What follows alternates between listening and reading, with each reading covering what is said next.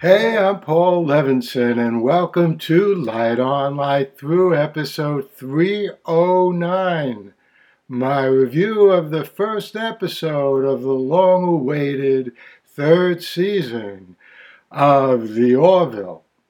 Well, you may recall I said in my review of the fifth episode of Star Trek, Strange New Worlds, that was actually the last episode of Light On, Light Through, that is, Strange New Worlds' attempts at humor just paled in comparison to the funny stuff in The Orville. So I watched the debut episode of the third season of The Orville last night, and although there was a funny line here and there wasn't much occasion to laugh in this episode, which was as profound and philosophically probing as any episode I've ever seen in the Star Trek series. And there will be spoilers ahead. So let's see. The story in this first episode of the third season of The Orville picks up in the aftermath of the battle with the Kaylons that lit up the last part of the second season of The Orville.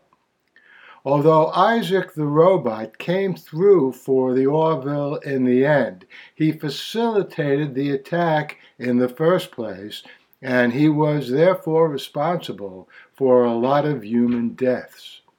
Most of the crew hates him, including Dr. Finn's older son Marcus and an ensign we haven't seen before, Charlie, well played by Ann Winters. Even Captain Mercer has his concerns about reinstating Isaac. Only Finn's younger son Ty still likes him, and eventually Marcus tells Isaac he'd like to see him dead. Isaac soon implements this suggestion and commits robotic harakiri. And this raised a whole series of important questions. Can someone or something which was never biologically alive in the first place commit suicide? But maybe Isaac was alive, which raises the question of what does it mean to be alive? Does life have to be biological? Such questions, of course, have long been addressed in Star Trek via Data. The Orville is most based on Star Trek TNG. Every time Data's existence was in danger, the crew and we, the viewers, felt the cold grip of that possible loss, and it was very deep.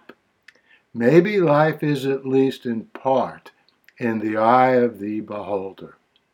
And speaking of life and death, it was good and very sad to hear the late Norm Macdonald's voice again as Yaphet, one of the funniest, best characters in The Orville. The episode noted his loss at the very beginning, and that set the tone for a lot of what came after. In case you haven't seen this episode, but you nonetheless have been listening so far, I won't tell you whether the Orville's people are able to bring Isaac back to, quote, life, unquote.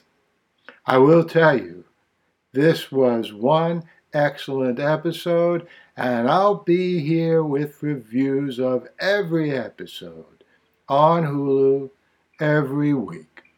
And I hope you enjoyed that review of the first episode of the long-awaited third season of The Orville. I hope to see you here next week with my review of the second episode. And before then, let's see, I'll be reviewing the new episode of The Time Traveler's Wife and the new episode of The Man Who Fell to Earth, and who knows what else. In the meantime, stay safe. Stay sound. Do whatever you can to keep helping those brave people in Ukraine fight off those fascist Russian invaders. The Light on Light Through podcast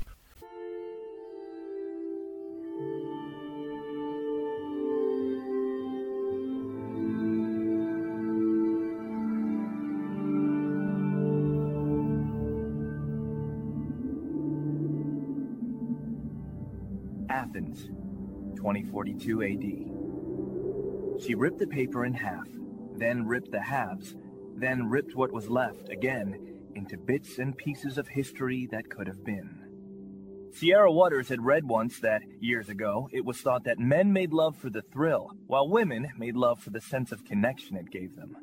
Curled Up with a Good Book says, Sierra Waters is sexy as hell. You can find out more about The Plot to Save Socrates by Paul Levinson at theplottosavesocrates.com.